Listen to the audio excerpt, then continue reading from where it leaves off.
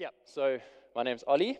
I am privileged to be on the eldership team that leads this church. I'm not, I don't work for the church. I'm actually a farmer by trade, an olive farmer, amongst other things. And it's a real privilege to be with you this morning. I have two kids, or a wife and two kids, and we have another one on the way in the next week or two. So, yeah, little baby girl will be here soon, eh? Lekker. So, we've been looking at this series called DNA, and the big question there is why do you join a church? Why do you join a church? And so, if you're visiting or you're new here this morning, first of all, a huge welcome. Thank you for joining us, and you guys, good to see you. We're basically trying to lay out what we believe as a church community in this series called DNA, and how that affects what we do as a church, and what it looks like on a heart level and practically to partner with this particular faith community. And so the kind of tagline that we've hooked this series on is that being meaningfully part of a committed community is God's idea of what is good for us. There it is. Thank you, Dev. Being meaningfully part of a committed community is God's idea of what is good for us. And so who remembers Bates's preach from last week? Some of you. That's so encouraging when you're a preacher. You're like, two people remembered what you said. We can go home now. So Bates actually did such a great job last week of explaining from Scripture why we believe in community, and showing why putting we before me is something that nothing in our Western individualism idolizing culture prepares us for. And then illustrating how we approach community and some of the ways that we practically do life together as God's family. And so, off the back of that word, if you've been battling to feel connected into community, I hope and I trust that you've started taking some steps and committed in your heart to join a life group, to get to prayer meetings, to be here on Sundays. And I really just want to encourage you in that, not just for your own sake. Yes, community is for your good, but have you considered that God has put you here to be a blessing to others? That you don't join a life group primarily to get something, but actually to give something. Jesus is quoted in the book of Acts by Paul as having taught his followers that it is more blessed to give than to receive. And so I'd love you to just consider that as you think about how you get involved in community, that it's not primarily about what you can get out, but about what God has put in you that He wants you to bring.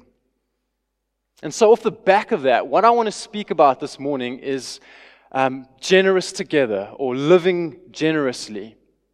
And before we go any further, I just need to pray. Father, we just come to you this morning, God, and I'm so aware that with this topic, there is so much noise, there is so much opposition in our hearts, in our culture, that would seek to shut down anything that you want to say to us, Lord, through your word.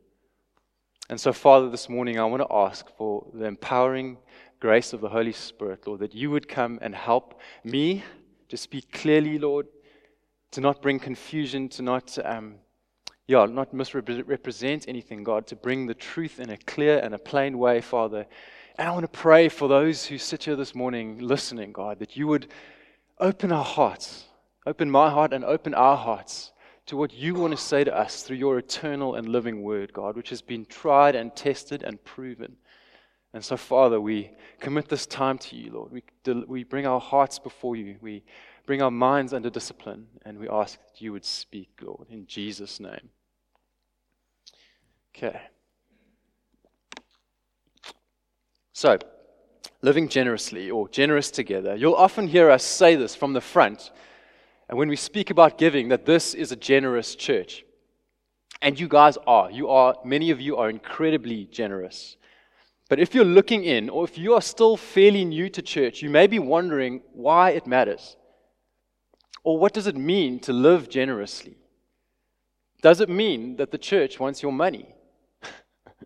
That's the obvious question, and I want to say emphatically, no, we don't want your money for self-enrichment. One of the reasons we teach so little on money and giving is that we live in a society and a culture that is highly skeptical and cynical around this, where people are justifiably, in a lot of cases, nervous when a preacher starts talking about money. My own family context is one where there is a huge amount of cynicism around the abuses that have happened in churches. And sadly, in our day, unhappy examples abound of people using the church to enrich themselves. But as Pete Howard Brown used to say, the answer to abuse is not non-use, it's correct use. And so it's always a sobering reminder when one thinks of what Jesus on his return is going to say to those who used his bride, his wife, to enrich themselves at the expense of her honor and in derision of his glorious name. But if we are going to be faithful to Scripture, we need to teach about this. In fact, we probably should be speaking a lot more about it. Not because we want something from you, but because we want something for you. Now, I need to explain what I mean by that, and we're going to get into that just now. But first off, I just want to provide you with a brief outline of where we're going this morning. And I want you to leave here with some answers around this issue. The first thing is, why do we believe that God has called us to live generous lives? And secondly, what does that look like in the context of this community? How are we generous? Whom do we express generosity towards? And what does that look like practically? And so to get some handles on this, a helpful lens to summarize various activities within the life of the church is to look at the above in terms of three areas: time, treasure, and together. Time, treasure, together. And so for the second part of this message, we're going to unpack what it looks like for us practically to live generously as this community through those lenses. But before we go any further, I want to acknowledge that the Scriptures are difficult for us in this area.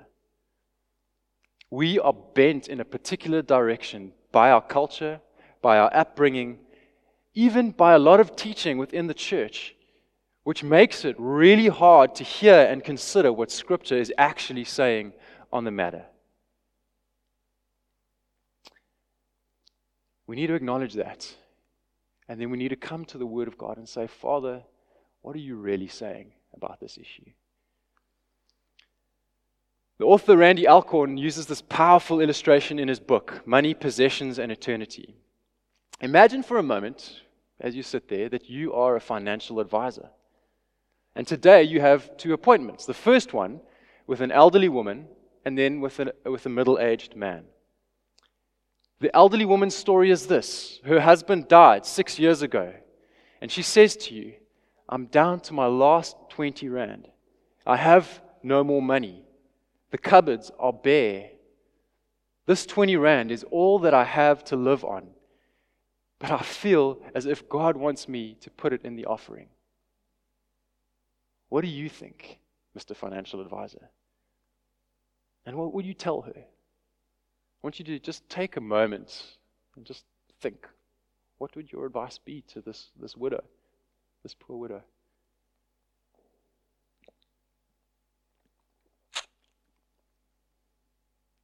Your next appointment is with a successful, hardworking, middle-aged farmer whose crop production has been excellent.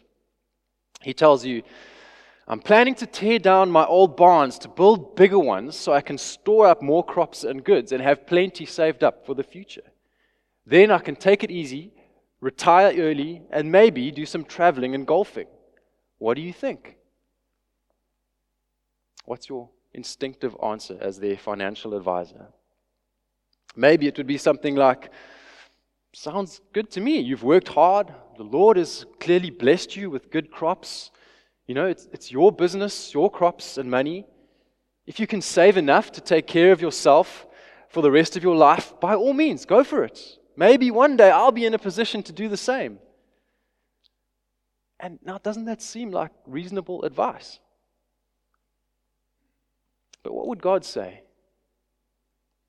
And the good thing is we don't need to speculate here because Scripture actually tells us exactly what He says. In the Gospels, in Mark 12, we meet a poor widow who put 2 tiny copper coins in the temple offering box. And this was the only money she had. And Jesus, observing this, called his disciples and said, "Hey guys, come here, I want to teach you something." Did he question the woman's wisdom? Did he say she should have been more sensible than to surrender her only remaining resources? No. He gave her an unqualified commendation. Mark 12:43-44, he says, "I tell you the truth, this poor widow has put more into the treasury than all the others. They gave out of their wealth, but she, out of her poverty, put in everything, all she had to live on." Jesus regarded the woman as wise. He set her up as a model for his disciples to follow. He enshrined her example in the Word of God so that future generations might emulate her faith and sacrificial generosity. And yet, if she's had come to us for advice, had come to me for advice, we might have tried to talk her out of doing the very thing that Jesus commended her for. That's so hectic. And then in Luke 12, we meet a rich man. And we're not told that he gained his wealth dishonestly or that he wasn't a religious guy or a good guy. He probably attended synagogue weekly, visited the temple 3 times a year, tithed and prayed as most Jews did. He worked hard and diligently to build his business. And now, like any good businessman, he wanted to expand by building bigger barns. His purpose was to accumulate enough wealth to retire early and have a good time. The quintessential American dream. But what did God say to this man? Luke 12, verse 20, he says, "You fool, this very night your life will be demanded from you. Then who will get what you've prepared for yourself?" And then Jesus adds, "So is the one who lays up treasure for himself and is not rich toward God." By our standards, both in and outside the church, the widow's actions seem unwise and the rich man seem wise, right? But God, who knows the hearts of both and sees from the vantage point of eternity, regards the poor woman as eternally wise and the rich man as eternally foolish. So we see that our beliefs about money are not only radically different from God's, but diametrically opposed to them. We find it very difficult to see clearly in this area because in addition to the natural, selfish bent of our hearts, we've been raised in a culture that elevates consumerism to virtually the highest value. I just want to read a quote by a guy called Richard Eckersley, who's an Australian scholar. And he observes that consumerism constantly seeks ways to colonize our consciousness. And as consumerism spreads, the goal of marketing becomes not only to make us dissatisfied with what we have, but also with who we are. We focus on the blind accumulation of more, on the assumption that this will somehow make us happier. Consumerism both fosters and exploits the restless, insatiable expectation that there has to be more to life. I thought that was quite profound.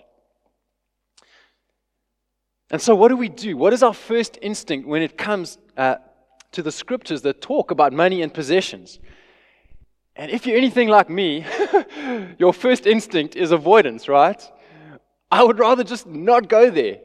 I'd rather just not read those scriptures that talk about denying yourself, about generosity and selling our stuff and giving to the poor, about God's ownership of all things, because they make me so darn uncomfortable. They cut into my cherished view of the good life. But if we are going to follow Jesus, we need to follow him here too. We need to let his words pierce us, because deep down we know as Christ followers that we can't be content when we haven't completely opened ourselves to what he has for us. Because if we've really experienced the goodness and grace of God and been glad recipients of that grace, then we want to know more of him. We don't want to miss out on the more that he has for us. And there are few areas, guys, where we can learn more about faith, trust, commitment, and God's provision than this area of finances? So let's start with this. Why do we believe that God has called us to live generous lives? And the fact of the matter is that Jesus taught about generosity like a lot. So the Bible speaks about prayer something like 500 times, I think. It speaks about faith somewhere around 500 times. Now, I've got two little boys. If I have the persistence and energy to tell my two boys something 500 times without weariness, then you've got to believe that it's something important. I'm still working on please and thank you, and it's probably been about 5,000 times, but it's important. But who can guess how many times money and possessions are mentioned in the scriptures? Anyone? Throw out a number. Be bold. More than 2,000 times. Eclipsing faith, eclipsing prayer. So clearly there is something here that God thinks is really, really important for us to get. In fact, over a quarter of Jesus' teaching was about money. Why is that? Was Jesus obsessed with money?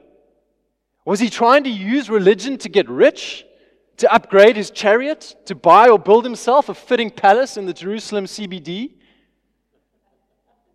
We all know that's an absurd thought because the historical record tells us that Jesus never owned a chariot or a palace or even a house for that matter. The Son of Man, he said, has nowhere to lay down his head and rest. When he rode into Jerusalem in his final days, it was on a borrowed donkey. All he died with was the clothes on his back, and even those were stripped from him as the Roman soldiers gambled for his cloak. And so this Palestinian manual laborer who claimed to be the Son of God and then provided incredible evidences of it, such as healings, miracles, and then rising from the dead, died homeless and penniless and naked. So it's clear that Jesus was not talking about money in order to manipulate people into giving him theirs. So why then was he so strong on this issue? So what we're going to do next is we're just going to briefly read through those 2,000 scriptures together. Are you ready? Can you get your Bibles out? Jokes. But please get your Bibles out if you have them here. We only have till 11, so we won't do that. We're just going to focus in on one key scripture from the Gospels where Jesus presents something of the core of his teaching around this. I want to pick up on the central theme that he brings out in Matthew chapter 6, verse 19 to 24. Matthew 6, 19 to 24.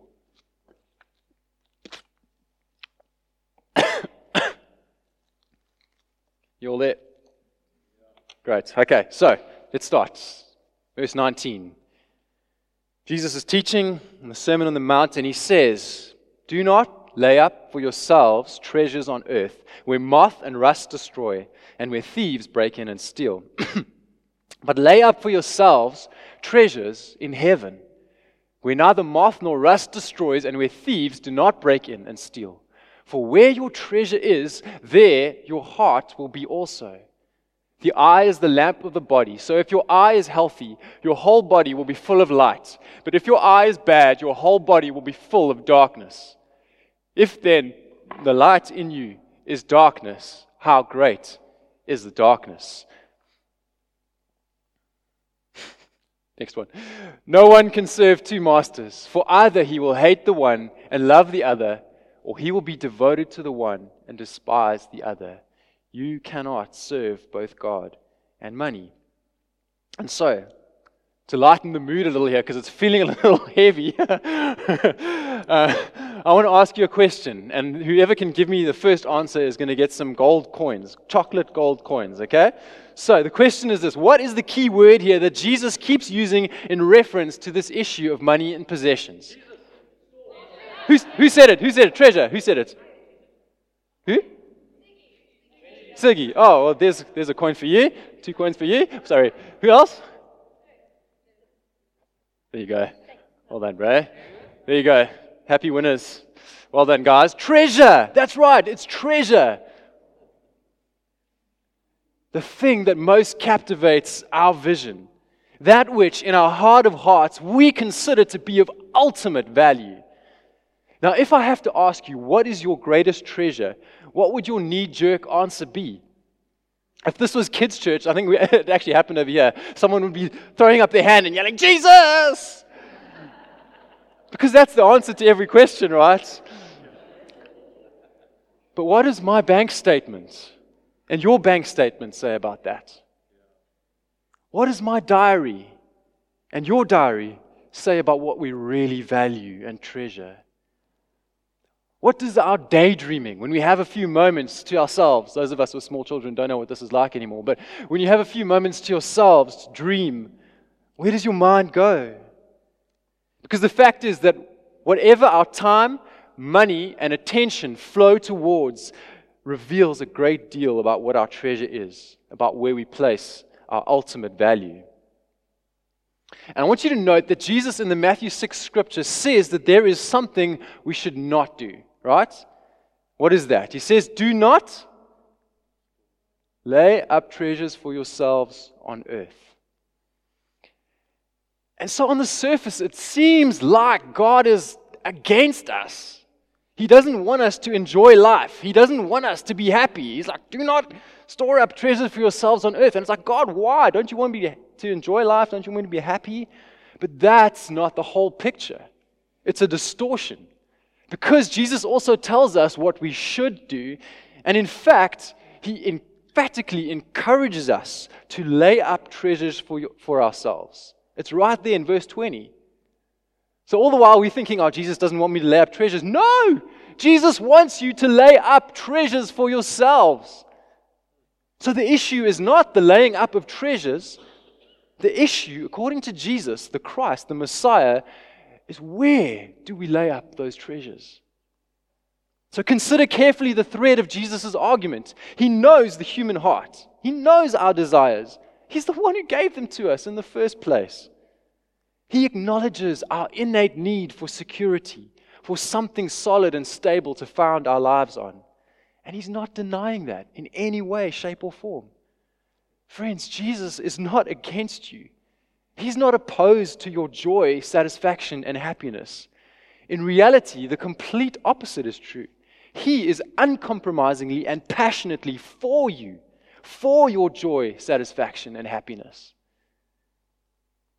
At its heart, the issue with money and possessions is simply this: do we trust and believe that the one who created the universe and created us and our hearts knows and will faithfully provide us with that which will really satisfy us in the long run? Let me say that again. Do we trust and believe that the one who created the universe and us knows and will faithfully provide us with what will really satisfy us in the long run? He does. Of course, He does. And that's why He urges us not to put our trust in things that have no ultimate or lasting worth, but rather in that which can and will sustain us for the long haul. That's why He explains His reasoning. He says, do not lay up for yourselves treasures on earth. Why? Because they won't last. Because eventually that shiny new car is going to end up as a rusting heap in a scrapyard somewhere. Eventually, years down the line, that beautiful home that you've dreamed about is going to end up as a derelict pile of ruins or be razed to the ground by a new owner or developer. Those sweet new threads that you just had to have will wear out or go out of fashion or be relegated to the back of your cupboard. Stock markets rise and fall. Currencies crash. There is no true security to be had in created things. Jesus values our hearts too much to let us go on foolishly trusting in things that have no lasting basis. He refuses to let us set ourselves up for disappointment.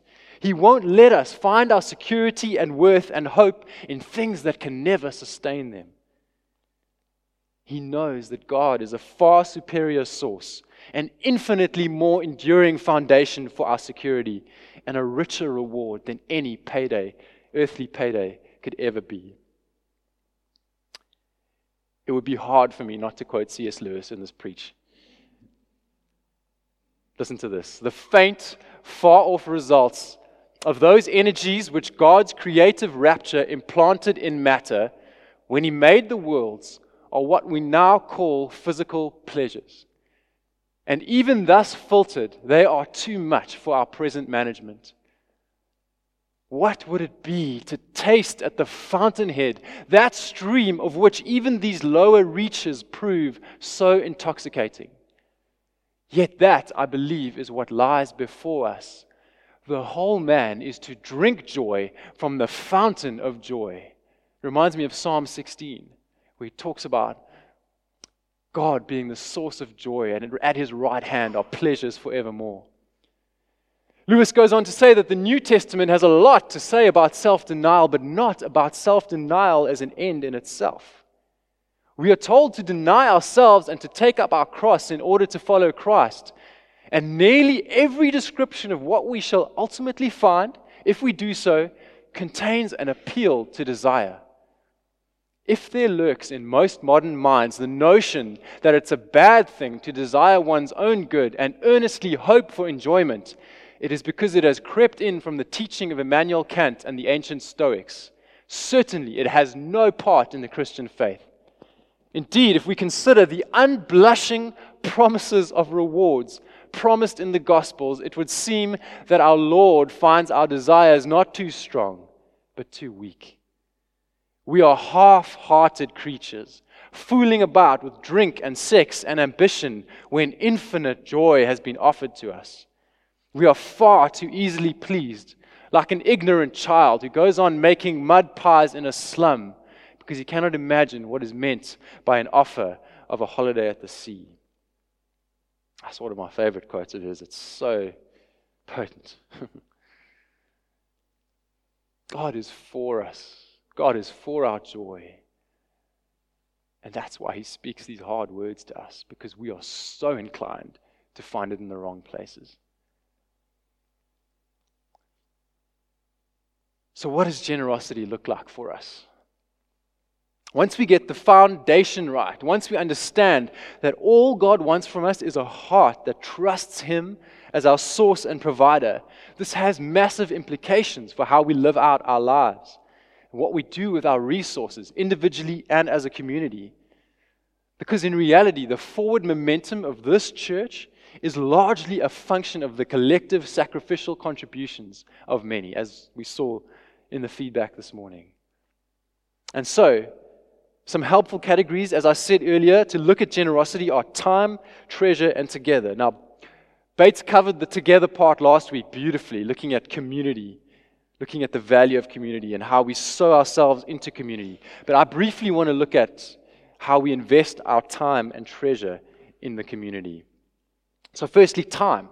Time is our most valuable resource, right? It's the one thing that which, once it is used up, can never be replaced. And Scripture commands us who follow Christ to make the best use of the time that he has given us. And again, here the principle applies. We can either spend our time on ourselves, where whatever we put in gives little more than momentary relief or pleasure, or we can invest it into an eternal kingdom, where whatever we put in will surely bear fruit for eternity. So the question is, are we going to spend the majority of our time on enhancing ourselves and our lives in the here and now? Or are we going to invest it in the King and his kingdom, where he is able to take whatever we give him and entrust to him and make it far more fruitful, lasting, glorious, and beautiful than we could ever? And so if I think of ways that we can wisely invest our time in the context of this community, I think of the many, many people here who week in and week out generously serve according to their gifts and abilities in the life of the church. I think of those who get here early every Sunday to help on setup teams, sound team, projection, music teams, and make sure that this place is ready to welcome people and create an atmosphere where God can be worshipped and his people encouraged. I think of Attilia. Is Attilia here this morning? Often she works a night shift at the hospice. She's a nurse. And then she'll be here in the morning, not having slept. But she's here. She'll be there serving on setup. It's just beautiful examples of people investing their time into this community. I think of our life group leaders opening their homes every week to love people and make them feel part of God's family and disciple them into productive followers of Christ. I think of our kids' church and youth volunteers who energetically and enthusiastically pour out their lives in order to expose the next generation to the gospel and to help us flailing, twitching, jerking parents to equip our kids to follow the King in a world that's increasingly hostile to faith. I think of Serve Stelli's serve events, where so many of you have got stuck in serving the poor and marginalized in our community, or spent time praying for our partner organizations, or sowing your expertise and skills to make a difference there. Not getting paid for it, not getting any recognition from people for it, but doing it as joyful worship to Jesus and in gratitude for His goodness to us. I think of you young guys, Red Frogs guys and girls, giving up your nights and your weekends to serve wasted partygoers and help them in their most vulnerable state. People who are prone to doing incredibly silly and dangerous things in order to show them the love of Jesus. And there are so many other ways that we can give in this area of our time. All of us can give something. There's marriage events, there's Alpha, there's student ministry. All of these things breathe momentum into the life of One Hope community. And you guys have proven an incredibly generous people, and I can say that with conviction. The next thing I want to look at is treasure. And so we've spoken a lot about this morning. What we do with our money, possessions, and resources is a solid indicator of what we treasure and trust in. And now everyone here, I'm sure, works hard for their money. And your income is your treasure that you must steward before God. And as people give a portion of their treasure to One Hope, we endeavor, as Johannes brought this morning, to be good stewards of that money.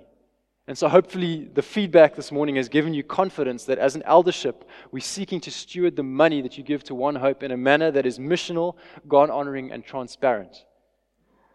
But the reality is that we wouldn't have any money to steward if it wasn't for you guys, faithfully and generously giving to the work.